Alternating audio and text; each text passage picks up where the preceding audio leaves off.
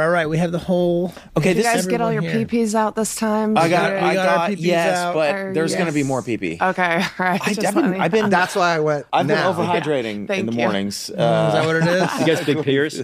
Yeah. No, but Well, I think as we age, it's. Oh, no. it's I know. the coffee that gets me the because as coffee. soon as you have the coffee, That's then the only you gotta- time I feel my age is like at 3 a.m. when you get up for the stumble to the toilet. To the toilet. Then I I've feel heard my age. about I'm that. like, I've heard about oh. that age. oh. That's not. When did that happening? happen? That hasn't happened for me You're yet. getting through the night. I'm getting every through the night. Yeah, Really? I am too, but not always. But Well, mostly. if I wake up in the nights. middle of the night, it's the terror and the anxiety and all that stuff. But it's not the It's not the terror pee-pee. creeps in. terror creeping. It's not the pee-pee. You can't pee that out, too. You can't pee that out. I've tried. I've tried. Megan, great. get it out of me. But you can pee it out. Actually. Yeah, you have to really concentrate. It's a penis thing. do. Yeah, it's Oh, a different tool, but You have to it really works. focus though. It's not Yeah. easy. Like Yeah, it's a you skill. really got to squeeze it. Yeah.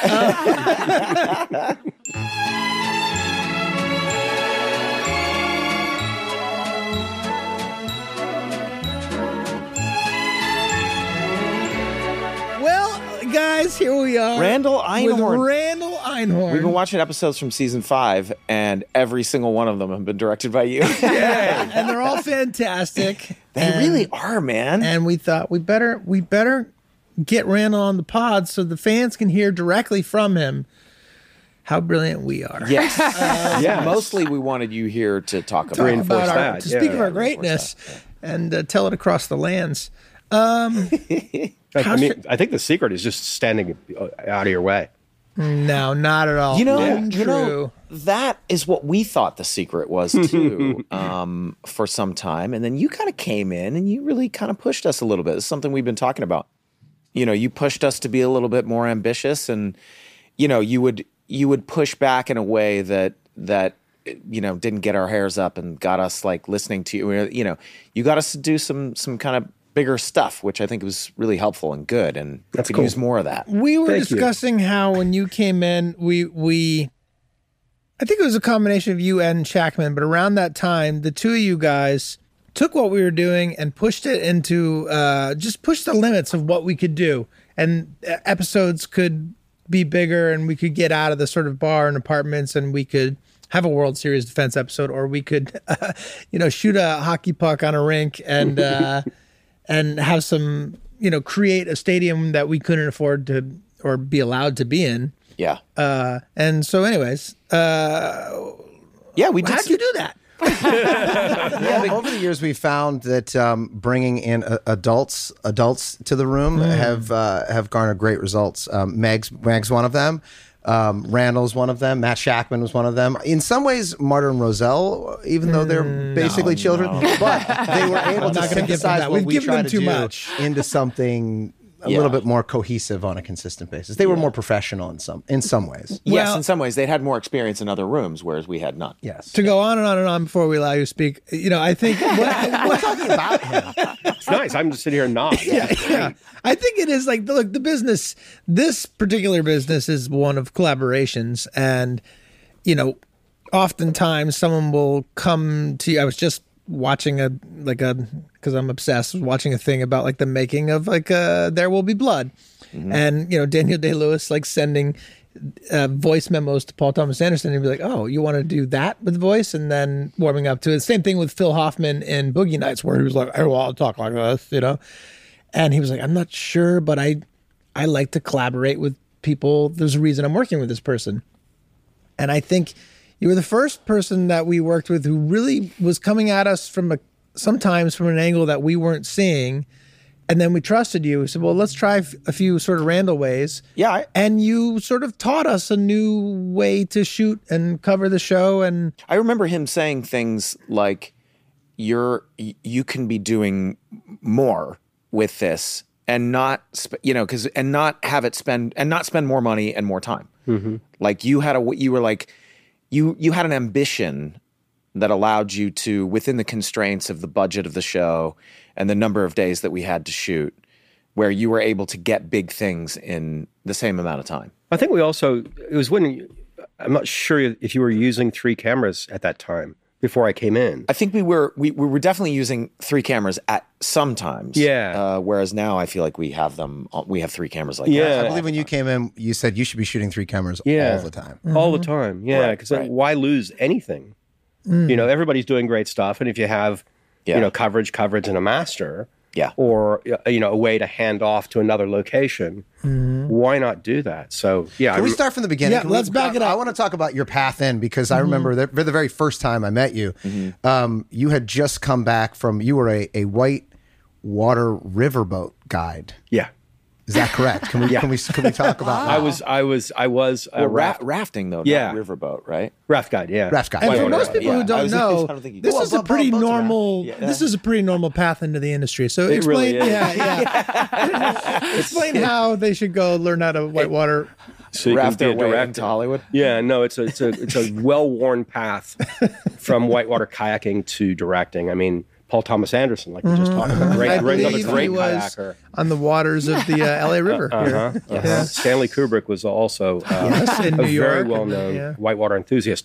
I was a whitewater raft guide, and I started filming expeditions, and I started filming I remember that. the raft You- trips. Yes. Now, this was in Australia? In or- Australia, in yeah. Australia, But also like in Papua New Guinea and other places. Sure. And then I went and did, so I was filming those from a kayak. I'd kayak down the rapids, hop out, film the rafters come through, and sell them a Did really... you have an interest, in shooting, being a director before? So you learned how to use cameras because you wanted to record your expeditions. Yeah, I learned how to use it. That's exactly right. The company I was doing it for, I was leading these expeditions, they said, why don't you start filming it? I'm like, you mean like with a camera or something? Yeah, okay.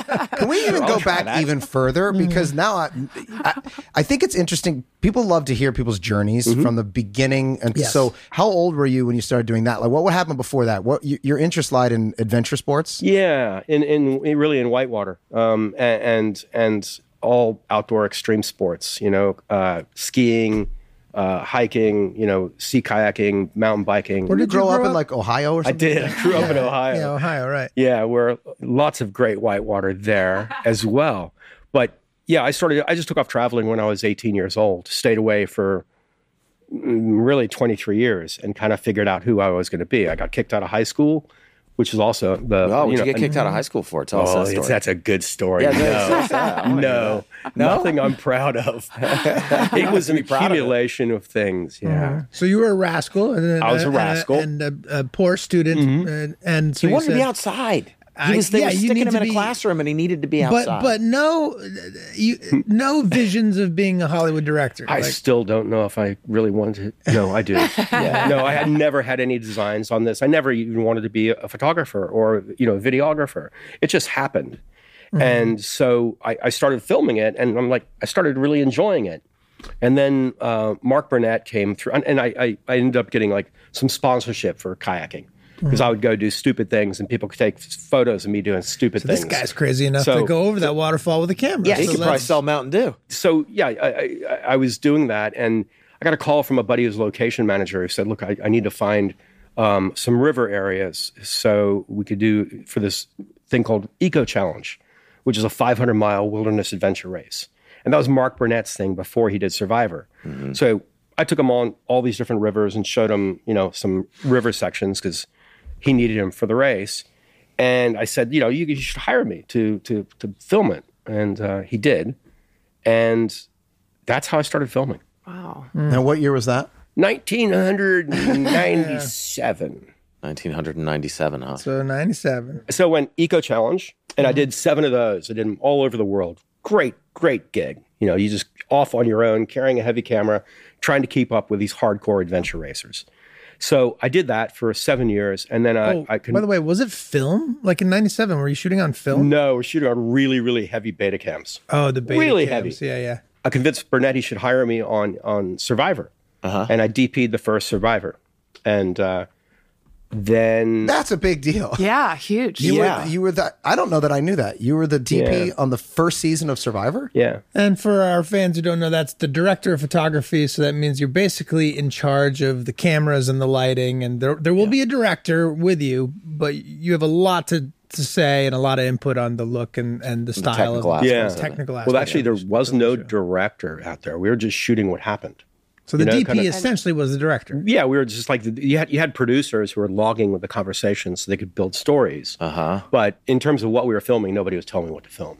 Right. We just shot what happened, in a kind of verite like style. documentary style. Yeah, so very much. Like run very and much. gun and just Yep.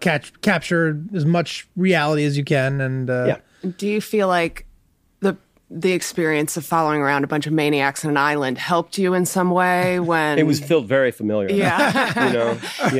Less asses and elbows. I could get them to face me. Yeah, but that was good. that was my key to directing. Like face me, Well, face the cameras. According to my research, it was your time on Survivor that was the reason that you were pulled into The Office, because they wanted that feel, that real reality documentary feel. I was in Jackson Hole, so people always hired me to go do stupid things with cameras, and I was filming Shaun White and Jeremy Jones, and I was. I was skiing with them and filming them. And Ben Silverman, who was in the Video Village, says, "That's the guy who should be the DP of The Office." I'm like, I don't know why he thought that, because I can ski with a camera and I have... we know Ben, I know Ben, and he's just very enthusiastic and enthusiastic. impulsive. but that sometimes it takes that, right, for someone to have that kind of vision to say, to see it. Yeah, to be like, why not this guy? Yeah, why you would think you'd take that guy and put him in a fluorescent lit office, I don't know. But Ben saw something, I suppose. It's the kind of radical guy we need filming people. Yeah. Maybe it's that he saw you skiing while camera operating and thought, I could get this guy to do anything. Yeah. He's an This insane is person. insane. Well, he's a maniac. So now when you get that call and they say, hey, we'd like you to direct, how many episodes did they offer you? So I was the DP on The Office. Oh, first DP. I was first the Okay. DP on The Office, and I DP'd like over 100 episodes. And I met with Greg Daniels, and Greg and I got along really great and really enjoyed each other's humor and blah, blah. So we in filming that show, Greg said, "You're telling jokes to the camera." And I'm like, "Yeah, I'm trying to." And he says, "Well, you should direct some." I'm like, "Okay." So everything really has just happened to me. But wait a through second, no there's designs of my own. There's a big learning curve there, because I imagine when you're DPing Survivor, the lighting is practical, right? You go into a building and, totally. and it's lit. Like when you're DPing The Office, you have a gaffer and a best boy, and you're hanging Kino flows or whatever they were using at the time, and you're in charge of how that looks. So, what was the learning curve there in terms of? That was big. Yeah, it was a big learning curve. I'm like, who are you? I remember the first time I started filming something. My grip was, he grabbed me by the belt. I'm like, what are you doing, man? And he's like, "Oh, I'm just making you safe." I'm like, "You don't. I can't see where I'm going when I'm going backwards if you're there." And it just freaked me out. It's like, what are you holding me? I got this. It's like you can't touch certain things that other people can touch. You can't pick up a C-stand. You probably didn't know what a C-stand was. I have many. what is that called? Many offenses of doing that. Okay, sure. I just had But what grip. you're alluding to there is it's very common practice that if a camera operator is moving backwards, there'll be a grip behind them To make sure who's they don't- making sure they don't fall down or step over something. But what you're saying is that's the first time anybody had looked out for your safety. Yeah, it really is. Yeah. You were just before that, you were just walking backwards with a camera in the jungle. In the jungle. So did you do any sort of book learning to try to figure out these things, or did you just, it was all on-set experience? It was all on-set experience. Wow. I kind of think that my greatest asset is not knowing any better. Sure. Yeah. Because Absolutely. you can actually, there are no rules, thirds. I don't know. It looks cool when I put him in, doing the interviews on Survivor. I thought it looked interesting for it to be in ninths rather than, and make the environment a character, or even maybe I don't know bigger. what that means. Yeah, so explain that. What is thirds and ninths? Well, there's this rule of thirds in framing. Yeah. That it's really nice to split the frame into thirds. That's Right. a very conventional way of thinking about framing. But on Survivor, I thought that the environment was more as much a character as the person sitting there being interviewed. So I played with heavy foreground elements of, ants crawling across a raw log in the foreground of a person talking.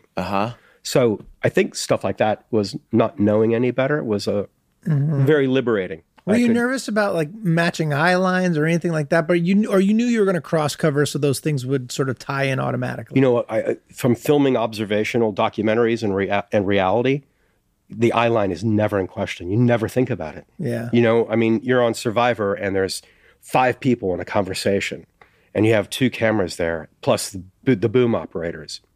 And all of a sudden somebody over here starts talking and the line gets crazy. So one of the operators knows that they need to duck out of the frame, go and get on the other right side of the frame. So you're constantly adjusting the frame line so that it doesn't look like people are talking away from each other. Yeah. Because if you want both people looking like they're talking to each other, and if you're on the wrong side of the line, it'll appear that it does look goofy. Yeah.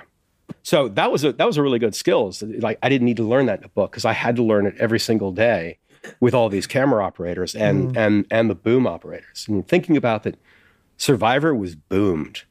There's no lavs on people, right? And there's 8 people in a tribe who are all having a conversation. You never know who's going to talk. And the whole show is boomed. They're not wearing anything. Where does it go? Yeah. They're naked skin. They're like All naked right, and afraid. And Aren't they wearing T-shirts and shit? Like, no, they're free to take it off and do whatever. Okay. So there, yeah. I didn't watch a lot of Survivor. So me neither. Apparently, a lot of people did. And continue to. I believe it's still on. very It's still surviving. Oh, yeah. I have never seen one episode of Survivor. I have not the either. First season. I have nothing against it. It never came you know, across that's my what- radar. It's been on for 30 years. Yeah, Burnett pitched it to me, and this buddy of mine is location manager. Like, he pitched the show to us. I'm like, that is the dumbest idea ever. Nobody's going to watch that.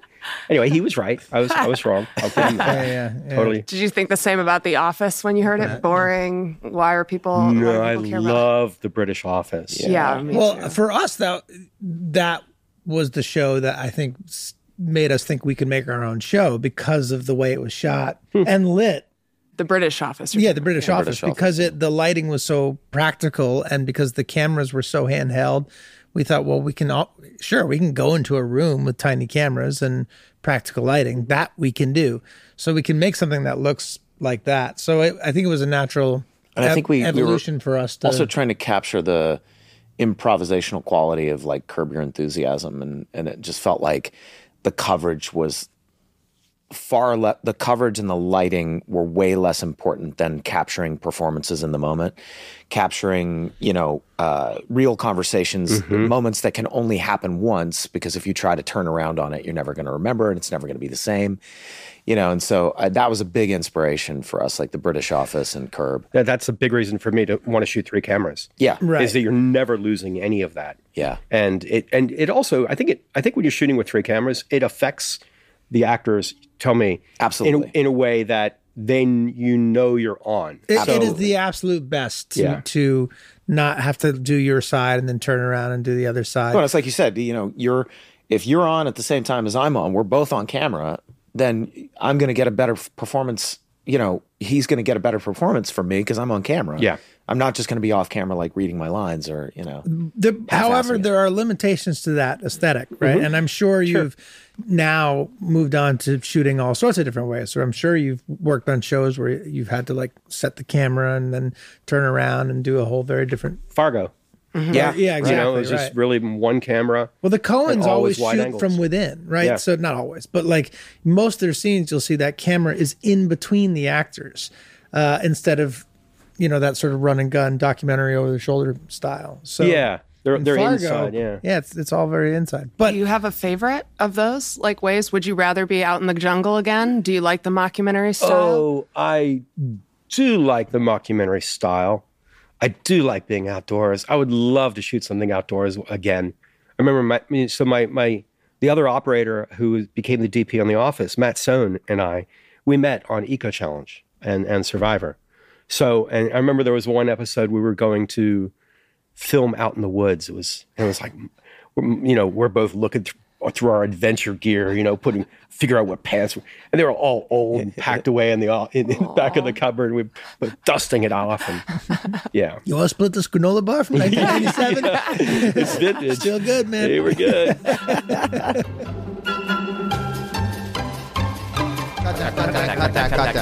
Guys and Meg, what are you doing October 8th? I don't even know what day of the week it is. It's a Sunday. Because you know what? The Birds are back in town. Philly plays the Rams at SoFi that afternoon. That's in Los Angeles, so you know I'll be there. Obviously, we're all going, right? When are you buying tickets? I got to check with Mary Elizabeth, make sure we're free that day. When are you getting tickets? Yeah, you guys know that there's no need anymore to make these kinds of plans months and months in advance. I mean, we can always just come back for tickets on Game Time. Wait, what? You guys don't know Game Time? GameTime.co, GameTime.co. Yeah, that's the one. Yeah, it's the fast and easy way to buy tickets for all the hottest sports, music, comedy, and theater shows near you. I know what you're talking about. Yes, I've always had great luck scooping up last-minute tickets with them. They're very, very good. Yeah, they're awesome. And they got that best price guarantee. Baby. Mm-hmm. You know, we can focus on more important matters at hand, like planning our pregame. Now that's something. I call Green Man. Okay, I'm looking through GameTime.co right now. And it looks like there's tons of great flash deals. I mean, there's even views of the seats and protection against event cancellation. Yeah, plus, if you find tickets in the same section or row for less, they'll credit you 110% of the difference. Woo! Basically, you would make money to go see Hurts and the boys. You know what I mean? Download the Game Time app, create an account, and use Sunny for $20 off your first purchase. Download Game Time today. Last minute tickets. Lowest price guaranteed. That's GameTime.co. Look, terms apply. Again, create an account and redeem code Sunny for $20 off. You guys, what do you think of when you think of the sound when you hear ching?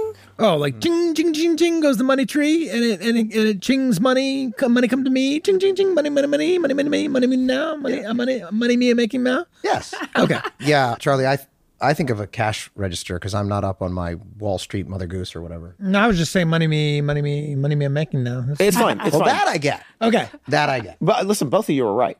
Okay, so don't worry about that. All right, it is the sound of someone making their first sale on Shopify. Shopify. That is the commerce platform revolutionizing millions of businesses worldwide. Yeah, do you guys know that the Sunny podcast website is actually built on Shopify? That's true because Shopify simplifies selling online and in person. So you can focus on successfully growing your business, whether, according to this copy, you're selling succulents or stilettos. Yeah, what I want to know about is selling succulents and stilettos.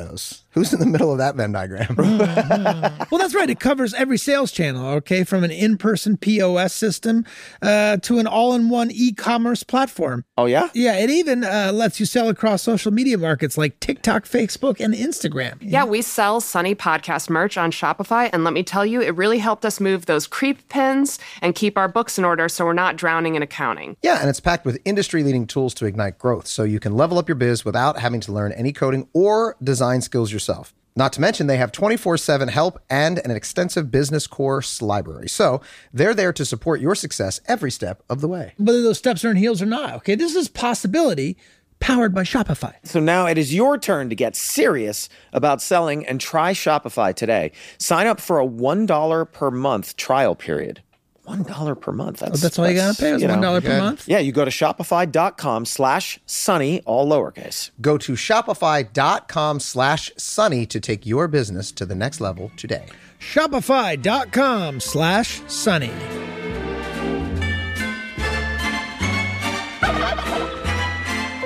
You've got a lot of The Office under your belt and you get a call to try this other show.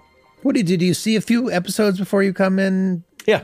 And then... Yeah, because but sorry, you had only, in terms of scripted television, I think, if I'm not mistaken, you had only done The Office before you came and did Sunny with us. But I directed, I think at that point, I probably would have directed, done like 16 of them. So at that point, I would have been 6 of them. Yeah. And I remember, I knew I wanted to move away from DPing and start directing more. And Greg Daniels let me go do other shows and still come back and be the DP. That's cool. So I didn't have to. Well, who the hell does that? I remember in our first meeting, one of the things that struck me about you was there was a confidence and an ambition that was there that I found. I was faking that. Yeah, it might have been. That. I had the ambition. Well, everybody's faking right it. Now. That's what you learn. Yeah. Were you really? You don't strike me as someone who is faking it. You strike me as a genuinely confident person when it comes to your work. I am confident. Yeah. Yeah. Whether it's foolhardy or not, I am. But I think that's what it is, right? Quietly confident for no apparent reason. Maybe that's the adventure background, right? Like there's a little bit of you meet a bear in the woods, you got to act like you're the bigger bear, even if you're not. Yeah.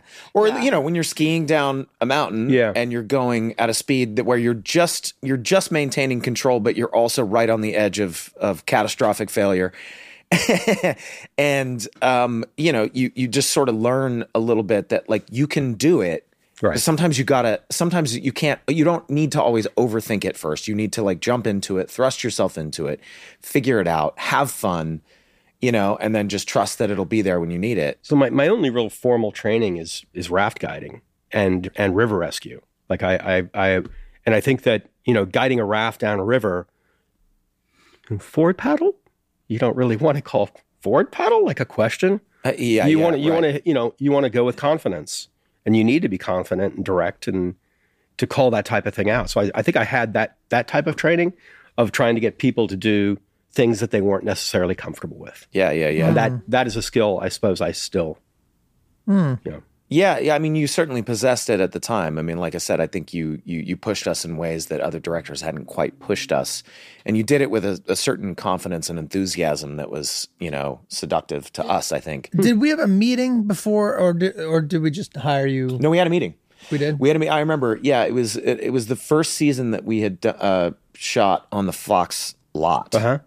And I believe, and the three of us shared that corner office on the third floor. Third floor? Is it third floor? Fourth floor? Yeah, back on looking out the alleyway. Yeah. And we met in that office, I think. Is that? Do you remember? Yes, I do. And I remember the conversation, and it was a lot of exactly what you led with, which is I think what you guys are doing is really interesting, but you can go further. And we were so used to meeting with directors, especially early on, who would say, "You can't really do that. That blocking won't work. You won't hit the light." We would always be like, why? The show looks like shit, so who cares? And we're just trying to capture what the actors are doing.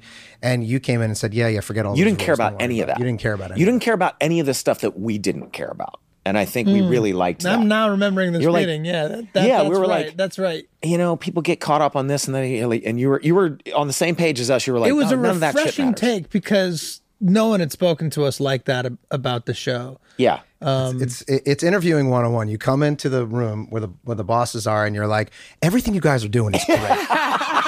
And you're right about everything. And what I'm going to do is I'm going to come in and I'm going to make you better versions of what you already are, which is great, to be clear. And we're like, wow, this guy's really smart. So smart. This guy's a really good director. Wow. There's something about this guy that I like. I don't know what it is. I remember Shackman's interview, and it was totally different, right? Like, he was like, nah, I like to work this way, and I would probably do things my way, and we're like, well, that's interesting too. Yeah. But also with the same degree of confidence in himself that allowed us to kind of give over to that. But that's the big thing. Like, do you have a vision? Do you have a vision that is your own, and does it gel with ours? Because you could come in and be like, the whole thing is going to be lit brighter and, done. I mean, to me, like as a director, form follows function. That's why The Office looks like The Office, and, Fargo looked like Fargo, and Wilfred looked like Wilfred. It wants to serve the material, and the material was you all. It was all these characters, and it didn't matter how it was lit. It just had to be funny, and everybody. I think there's so much preciousness to filmmaking that filmmaking often gets in the way of filmmaking. Yeah, I think that's true. Certainly on a show like this. Yeah. But and also you came in and we liked you. And people disregard that sometimes when they think about like how to prepare for an interview or to come into a new position. Well, I just have to be technically good. But the truth is you're spending a lot of time with the people that you're working with, and you just seemed fun and affable and game and the kind of person we would want to spend time with. And that goes a long way. And we knew we would have fun with you, and we did. It's true, though. It's like you going in to shoot a show, I'm going to spend more time with the actors than I am awake with my wife. Right. During that short, intense period. Yeah. What was your impression of us? Were you like, these guys were younger than I thought, or were you were you thinking like, God, they're very handsome men? Very handsome in person. What was it like? What did you sort of feel like these guys know what they want and I'm going to stay out of their way? Or was it like, oh, these guys are lost, they need some guidance? Or No, these guys definitely know what they want. I should be here to make it even better than what they want. I mean, that's what I think a director's job is to make it better than, the way that it's written, or make it as best as it can, be performed. I think the director's job is just serving the material. So coming in and I'm in charge, it's like, yeah, you're not really. It's part of a bigger thing. You've got something going on. Yeah. But I remember meeting you all. It's like there's 3 of you, so like just or 4 or 5 of you, and you're all on all the time, and it's really, really fun. But it's kind of challenging when you're the new person. You're coming in to talk to the 3 people who have been there through all of it. You just need to make sure that what you think is right. Yeah. And that you have a way of backing it up, because, it's just the numbers of it. I need to convince 3 people that this is the way to do it. I remember there's one shot I was doing on Wrestling for the Troops that was coming out of a mirror to reveal Yes, I reveal remember you. that. I remember so many conversations about that. And I remember I just we're in our bird demoed it. costumes. In the bird costumes. Yeah. There's very, very, very cool bird costumes with a stenciled abs as well. Yes. Nice touch. Just coming out of the mirror, and you all weren't certain you wanted to do it. Yeah. And so I shot it and showed it to you. Go, yeah, let's go do that. That's cool. Yeah. You would pitch stuff, but you were never precious about it. Like, you would pitch things that you felt like would work and would maybe make the scene funnier or whatever. And sometimes we would say no. We were like, no, I think this is funnier. And it never sapped you of your confidence. It never stopped you from continuing to pitch stuff. I cried the whole way home. Sure. Now, was Danny rejection. rough on you in the beginning? Now, Danny can sometimes test a new director. I don't know. But I think he can smell the people that he can do that with, and who he can't. He does it in a funny, it's like an old school Hollywood thing, I think, where he's like, it is, yeah. He's like, I'm going to see, if you like if you're worth my trouble. You're like, and if you if you need to be able to take some shit, like, can you take my shit? Can you take my shit? Yeah, not in a mean way, but like, He's playing. Yeah, he's playing. Yeah, maybe it's a Frank Reynolds thing. But like, if you say, Dan, I think maybe you'd be in this chair. You're like, oh, really? Yeah. He can push you. Yeah. But he didn't give you any of the business. I mean, maybe a little bit, but I think he gets to do that. He's Danny DeVito. Sure. Oh yeah. So it's like he's doing it all good fun. Yeah. But I think it could be an intimidating thing coming to the show and being like, oh, it's Danny DeVito. I need to tell him to stand over here. Well, I mean, we felt that way, in this when we first hired Danny, and we would be like, I got to go give Danny DeVito a note. That's crazy. Yeah. That's insane. Like, I can't, Yeah, that is. How do you do that? Kind of crazy. How do you give Danny DeVito an acting note? Yeah. You're like, now, Danny, because he's such a legend, it is kind of intimidating doing that, I mean, but oftentimes I always find that like the best note is the note you don't give. You just go again and they give themselves the note.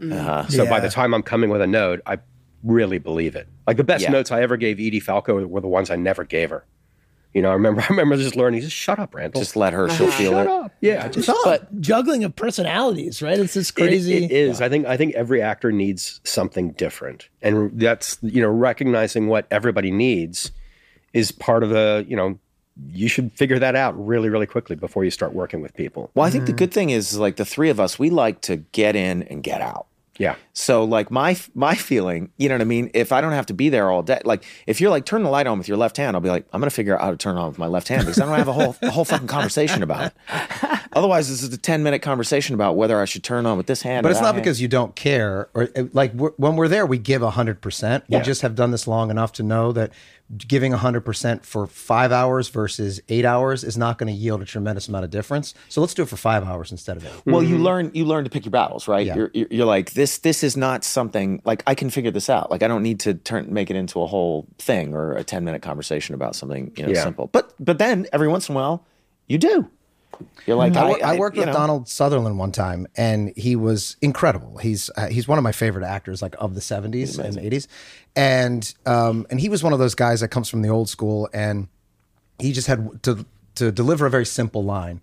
And the director came in and gave him it was Shackman actually and gave him a note, and Donald wanted to talk about it for for 45 minutes. And it was just a simple thing. And Matt realized, okay, he stepped in it. Now he's going to go. And we shut down everything. And Donald talked about it for 45 minutes. Then he came back and he said, okay, I feel good. And he did the line. It was exactly the same. And we looked at it in post. The same line delivered the same way, but Donald felt differently about it. And Shacklin and I talked about it, and we realized, like, what's important here is not that so you could go back and prove an actor wrong and say, look, don't you see it's the same guy? Yeah. But the fact that he felt better made him better throughout the rest of the day. And sometimes catering to the emotional needs on an individual basis of somebody who's supposed to come in and emote and be vulnerable and just by nature be artistic and somewhat difficult is part of the gig. I mean, what you all do is putting yourself out there in a very, very open way. You're fully exposed. So no matter what it takes, you need to make that actor feel comfortable, that they're not standing there with egg on their face or doing something that's not true to their character or just feels unnatural. Everybody needs something different. It's good. You're a problem solver, I think, also. Like, I think you approach things from the standpoint of, like, I think it's easy to get stuck in, like, this is what I want, this is what I want to do, and if you can't get somebody to do it, you could get frustrated about it. But I never sensed you getting frustrated with us, even when we did get into conversations about things where we were battling it out about how a certain thing should be shot, right? And we disagreed with you. You are quite unflappable, and we are very frustrating.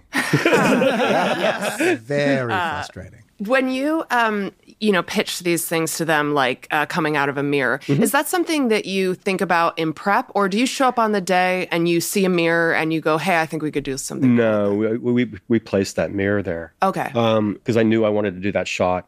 I have every single shot worked out well in advance. I do these overhead schematics that shows where people's nose is going to be pointed. Wow. So it's just a circle with a round thing on it. Oh, I remember you did these. I remember looking at these. Yeah. And you might have a red circle with a red nose, and you might green. So all the characters, I know where they're looking, who they're talking to, and where the cameras are. I'm not very smart, so I have to have a plan. And by doing that, by the time I get there, I'm going to have the meat and potatoes. Yeah. It's just everything we else figure out on the day is gravy. But sometimes people that get really locked into those things and then they come in and the actors go, I don't want to stand there. I don't want to do it. Yeah. They freak out because they have their whole plan for the day. But it must be your reality background too that lets you be pretty adaptable even with your plans. Yeah. I mean, I usually say I have a theory about people standing places. Yeah, that's right. Saying things. That's great. And it's only a theory until you put it on its feet, and then it could have been, you discover whether it's just a stupid idea or not. Really? Guys, I got to pee. This is... Look at that. I'm sorry. What they need to feel safe is the ability to go empty pee bladder. whenever they want to, and that's... I think it's really important. A study in male aging. This show.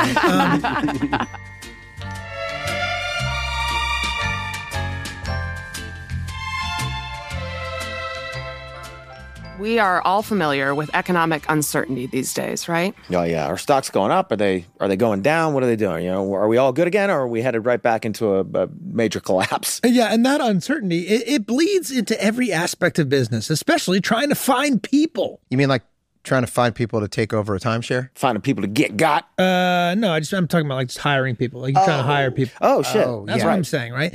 And I'm also what I'm saying is, and it's more important than ever to hire the right people faster and more efficiently to keep costs down. That's where ZipRecruiter comes in. It's a platform that streamlines hiring and helps you find the most qualified candidates. From pricing to technology, everything that ZipRecruiter does is for you and what works best for you. And right now, you can try them for free at ZipRecruiter.com/Sunny. Yeah, we used it to hire an ad salesperson for our team. And what I really liked is how straightforward the pricing was. So you always know what you're paying before you post. It, helped us stick to our budget. Yeah, also, I know that ZipRecruiter is also known for their own smart technology, which sends your post to over 100 job sites and identifies the best matches for your position. Yeah, I'm telling you, it's the only way to find the right people for the job. Right now, can ZipRecruiter find people to buy our timeshare? No, you're never going to sell it. Can ZipRecruiter buy our timeshare? No. Okay, you guys got scammed. Just deal with it. Accept it, okay?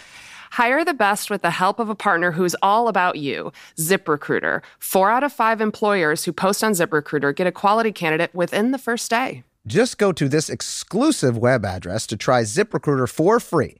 ZipRecruiter.com/sunny. Again, that's ZipRecruiter.com/SUNNY. ZipRecruiter, the smartest way to hire.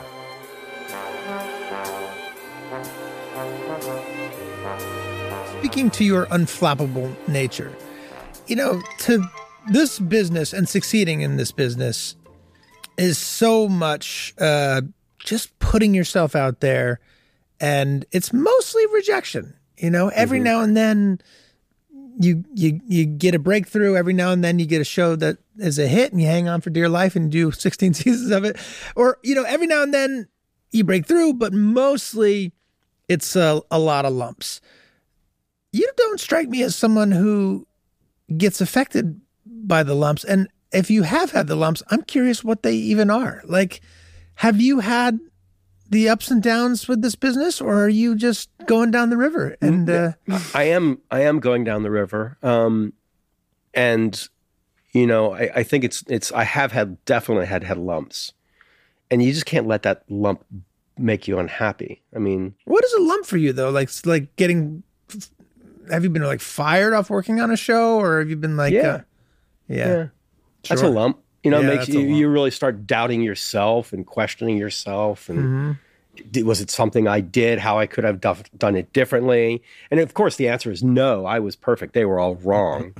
Well, that's actually right. Like the answer is they wanted something, you were offering something else, and that's and then you move on to the next. But it's like, I mean, at the end of the day, it's just television. Nobody's going to die. I think that is also something that comes from expedition work, is that, oh, a light fell down. Oh, it's raining. It's too windy. We can't shoot. It's like, nobody's going to die and everybody's going to eat. Yeah. And we're going to sleep in a bed, which is dry. Have you ever been in a situation while shooting where you're like, somebody might die right now? Like when you were skiing or doing these adventure treks? Has it ever gotten hairy? Yeah. Yeah? Yeah, for sure. I must have been scared to be like, am I going to film my own death right now? Yeah, no, it's usually... I don't think it's going to be. I have this thing where I never think it's going to be me. It's never going to be me until, I'm laying there in a crumpled mess. Oh, wow. Now, what about advice for young, aspiring directors, like someone who wants to be the next Randall Einhorn? I think directing television is going around and being an episodic director, understanding that it's not your show is the biggest thing and the most liberating thing. That when you get there, if you don't want to do it the way that I saw it, that's cool. I'm just a guest. Yeah.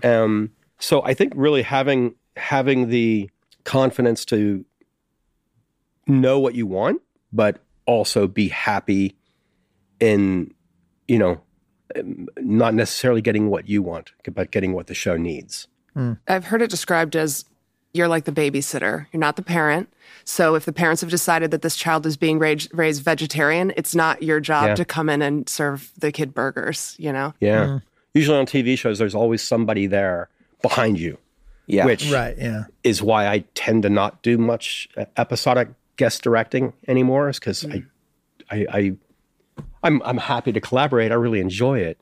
But it's also really nice for me to know when I've got it, I just got it and I'm done. Yeah. And you directed the pilot of the Mick, and many episodes as well, of the Mick. Mm-hmm. So you were there to establish the look. So and talk feel about of that for a second, because that's a different situation. Because if you're going and shooting a pilot of an episode, you have a lot more agency over how the show is produced, how it's shot, how it looks. Can you talk about that process a little bit versus just episodic directing? Yeah, episodic. I mean, you're serving the pre-established material.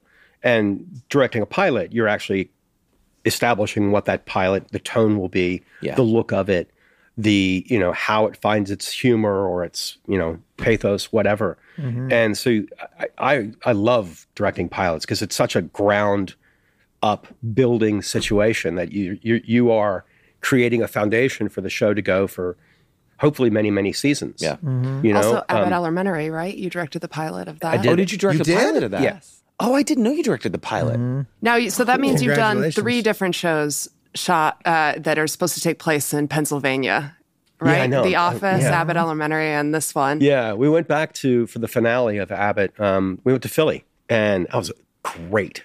I went out there scouting it on my own, and I just hopped on a bike and just rode everywhere. Oh, that's fun. It was really cool. Riding over to West Philly, and all of a sudden the streets get really, really shitty.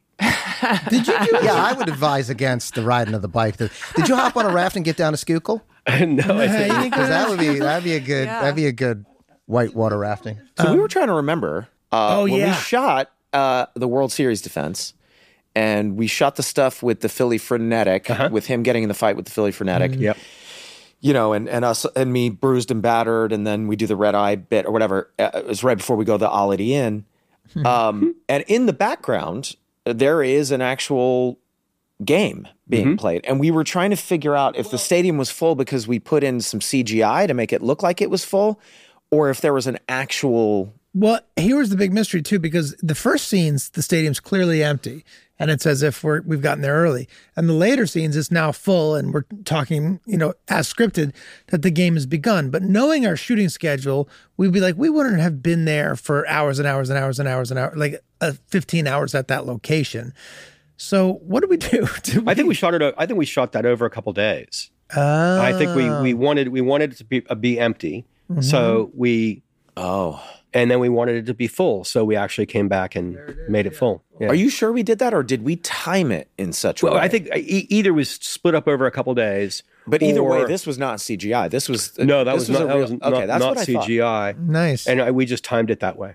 Because either we timed it that way by splitting it up over a couple days, or just scheduling it that way. This looks like a show that would use CGI. At this point, But we did. And we did with you. We did a big CGI thing with the gang reignites the rivalry. Yeah.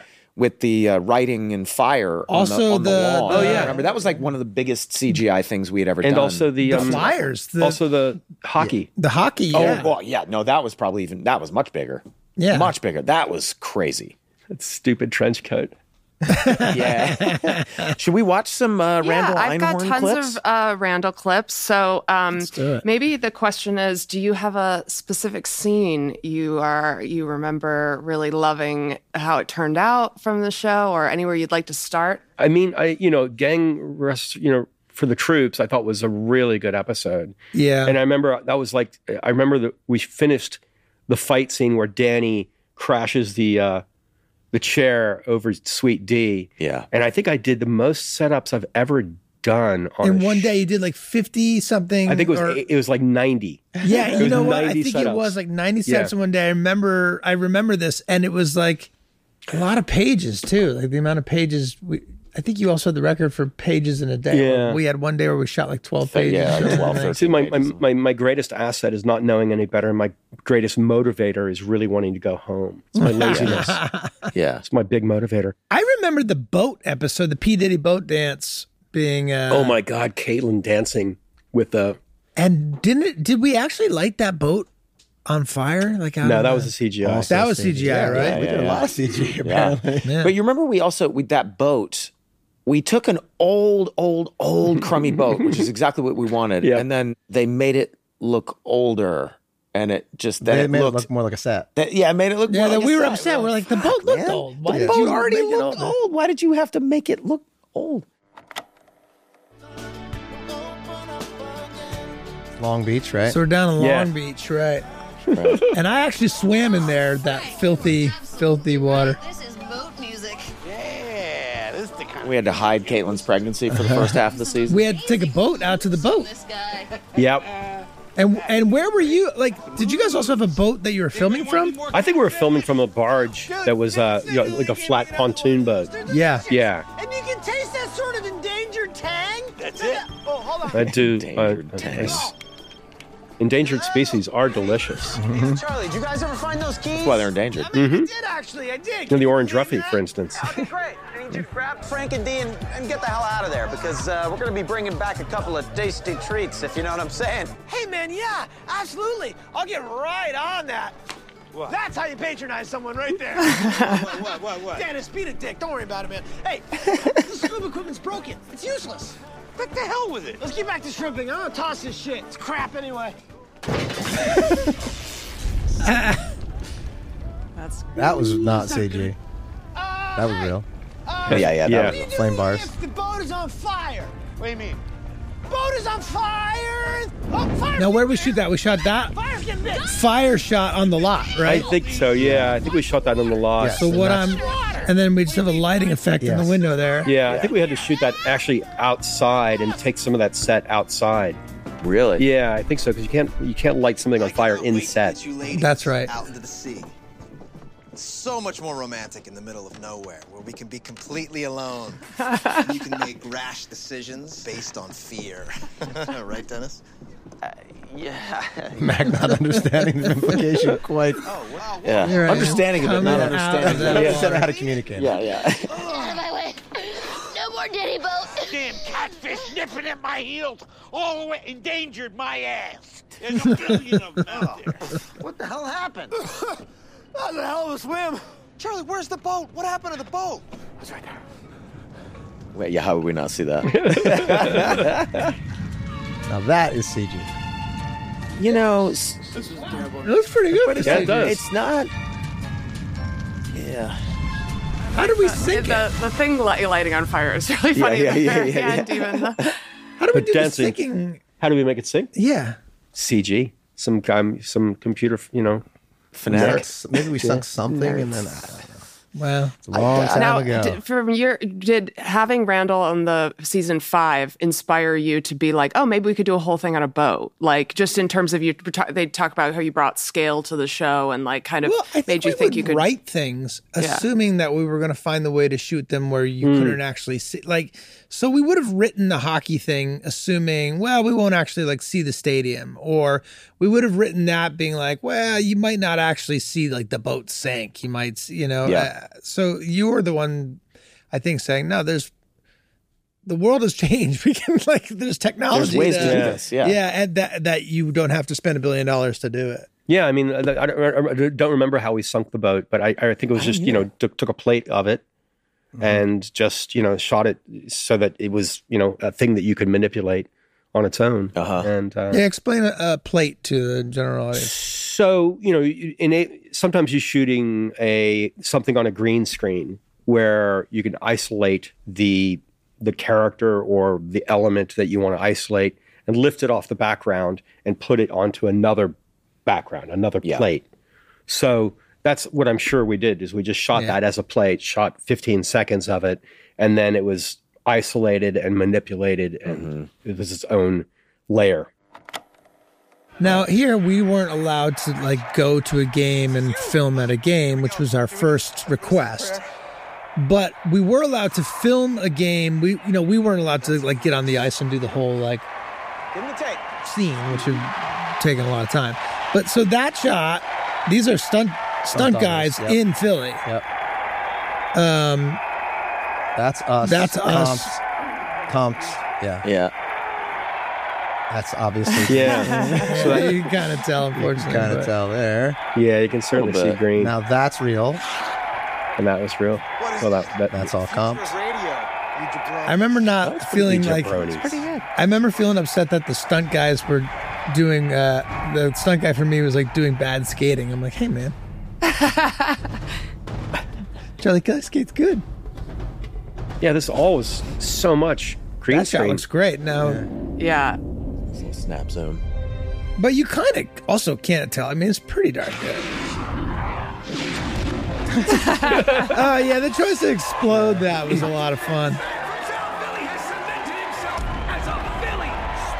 Has cemented himself as a Philly sports legend. I remember this shot. It pans over to a tight shot, right?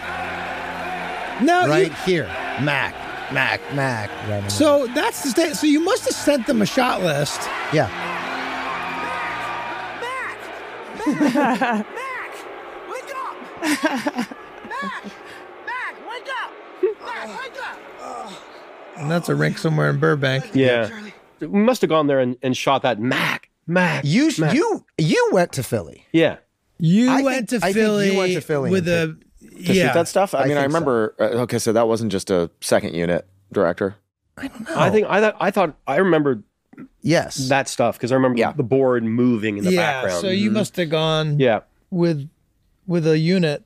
Mm-hmm. Did we shoot in Philly in season 6? There's some seasons we have shot there and some we haven't. I think it wasn't hockey season by the time we were filming. So like you must have gone earlier, like while we were. Yeah, I don't know. I just went. Strange. I just did. I'm sure you'd get on the. You'd be able to go there now, right? Now we could. Now I bet we could work it out. But you know, they're not like hey, it's a game. There's a team. We're not going to the fans are there for a game, not for you guys to film a scene for 8 hours on the ice. I went and shot basketball for It's Always Sunny for Abbott Elementary, and I had 4 minutes, and you're part of a much, much bigger thing, and it's clear how little you matter to them. It's like, okay, you're off, you're done, you got your 4 minutes. I need one more.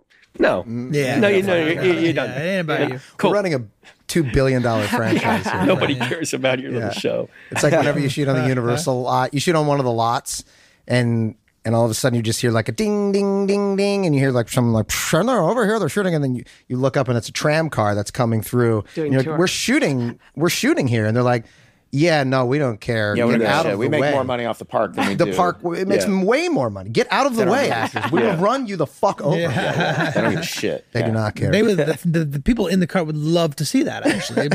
First of all, they're like, what show is this? We've never heard of this. Another thing you shot was the Kitten Mittens commercial. Oh, yeah. Do you have any memories of shooting that? DickTowel.com. Dick Towel. Kitten Mittens. Episode. I remember. I remember to get the cat to walk funky. Mm-hmm. We trained with the cat, put some like corn or something in the mittens, so the cat. So that it was uncomfortable. It was like walking really, really funny. Yeah. Oh, really? I thought it was just doing that because the mittens were on. No, it was like, I got to get these off. There was something in there. I don't remember what it was. Rice or I like the idea of it being corn. Let's go with that. I don't know why, but cut that. Get a call from PETA. Send him Randall. Yeah, you made that cat walk on corn? Yeah. How dare you? He got to eat the corn afterwards. So, sure. And then we got to eat the cat. It's a natural cycle of, it's totally humane. So are you still directing Abbott Elementary? I will be, yes. Okay. So I stayed on. I did the pilot and I directed the first. Are you EPing as well? Yeah. Okay. So I EP that. So you're heavily involved in that one. It's big hit. Yeah. Now, what if we said we wanted to have you back to direct more episodes of It's Always Sunny in Philadelphia at some point? Can we afford you? I'd love to. I'd love to. I think we can at this point, but we can try. Mm-hmm. I'd you take scale? Will you take scale? And will you still allow us DGA to, scale? Completely steamroll you? Yeah. When you come in, that's my forte. Okay. Just lay down. Just give up with what you want. Yeah. Cry on the way home. Process it later. We haven't talked about your house at all. Wait, we have to talk about your house for a second because you were one of the true first like California hippies that I whose compounds I'd ever been to. Yeah. I don't know if you still live there, but he lived up in the hills of Topanga Canyon. And any stalkers out there, just know if you try to find him, Topanga Canyon is massive. And you'll never find. You will die out in the woods. Yeah, you will. It's this old ashram where Buddhist monks used to live back in the 60s and 70s. So some weird shit was going on there. Because it transitioned from Buddhism to Mansonism, possibly. Mansonism. Yeah, a little bit of overlap. Sure. A lot of meditation, but a lot of drugs. A lot of drugs. A lot of peace and love, or murder. Some murder. I've had somebody say, I was at an orgy at your house. Yeah. I'm like, that's cool. Yeah, that's very cool. Hey, good for you. But you also had lots of animals. Yeah. And the very first time I had ever been on a horse, so he I don't know if you still keep horses, but you had horses up there, and you're like, let's just go riding on a horse. I was like, okay, I've never been on a horse before, and you're like, it's fine, it's easy. So I go, okay, and I'm just following you. Oh shit! So we're just going down this trail, and I'm like, what the fuck? Okay, this is fun. I'm having fun, and then a deer comes out and the horse gets spooked and bucks and chucks me into next week off the horse into like these like grass/wheat fields, and I land on the ground. You? Oh yeah. Oh man! And the horse ran away, and Randall was far away, and I was just like on the ground. You got tossed off a horse? I got tossed off a horse. Yeah, that's scary, dude. Yeah, that's no joke. It could kill you. I was laughing hysterically the entire time. I remember I'm calling out, Rob, you good? Yep. What are you doing, man? Oh, I'm in the bush. I remember you didn't tell me that I was looking for the horse. I was like, let me find this horse and get back on find it. the horse first. So I can like catch up with him. And the horse was not having it. The Yeah. horse was like, get the fuck away. Horse. Sorry about that. Oh, horse. Horse. Scared horse. Yeah. Scared horse. Can I get back on here? Scared 2,000-pound beast. I'm going to come hop back on. I do remember that. Yeah. Yeah. Are you still in that place? Yeah. Well, Still riding horses? Still riding horses. Nice. Yeah, still in that place. The place is very, very different. It was an ashram I bought off an 80-year-old monk who was living there with 11 disciples. And he was a renunciast. And the first thing he certainly renounced was maintenance. And there was just shit everywhere. The whole place smelled like patchouli and incense. But that place is no longer. We started remodeling it, and then it was like, yeah, we ended up lowering the whole thing. It's like 6 inches and just building a new house. Oh, you did? Yeah. Okay. I remember you were There's forever maybe working some spirits in there that you want to Cleanse. cleanse. Yeah, you know. on it. Or But actually, maybe some good stuff. Yeah, some fun ones as So well. there was a guy who a kid came, a week ago. I'm down mucking the horses, and this kid came up. He says, "Hey, do you live here?" I said, "Yeah, I do." He says, "I was born in that bedroom." I'm like, "Really? You better come in, man. Come check it out." And this kid who grew up in that house, walked him through the property, and he had all these memories of, it was really cool. Yeah, that is cool. That's awesome. I watched my parents fuck there. I watched my parents fuck other people there. I watched Charlie Manson murder somebody over there. Yeah. California was a strange place. Super strange. I saw a buck naked Peter Bogdanovich still wearing his ascot right here. Right, and right there. And I'll never forget that. This came up on the podcast when your name was mentioned. Were you aware that your last name means unicorn in German? Yes. You are. Yes. Yeah, I brought this up. It's unicorn sounds better than Einhorn. I don't even like saying it. Yeah. It's kind of doesn't have a, Einhorn. but like German, it doesn't really have an elegance to it. So Einhorn, yeah. I don't know. That's pretty cool. It's a good memorable name. It's not as magical as unicorn, though. No, it's not. It's my family crest, Is a unicorn? Is a unicorn? No. But my company It's a bag name, of my company canyons. name is Sad Unicorn. Oh, Sad nice. Unicorn. that's nice. Because there's nothing funnier than a sad unicorn, I think. Yeah. Is there such a thing as a sad unicorn? Well, they're I all just picture sad, they're right? all- Because they only they're all have one sad. horn. Yeah. they always wanted more. Yeah. Well, most other beasts have two. Yeah. So, it's always bummed them out. Well, this has been anything other than sad. We've loved having you on. It's We've been loved having you wonderful. Yeah, connected. man. Yeah. So good Again, to I just don't see know you. if we can afford you. We definitely can't afford you anymore, but we'd love to have I you would back. love to come play. Great. You would? Oh, yeah. It was absolutely always a giggle, I would love to have you back. Yeah. I always had a giggle. It was always fun. Yeah. Remember Sweet D stuck to the floor in the movie? And with We blood? just We were talked about just that talking about yeah, that last and how episode. miserable that was. And she was fine, though. She was Yeah, like, she was game. Literally Just- glued to the floor with Yeah. that. Yeah. Well, thanks, Randall. Yeah, Thank man, you. Thank you, Randall. What a Good to see you. Great to see you, What a bud. treat. Good to see you. man. And that's Cute. it. That's That's the it. podcast. ta-da.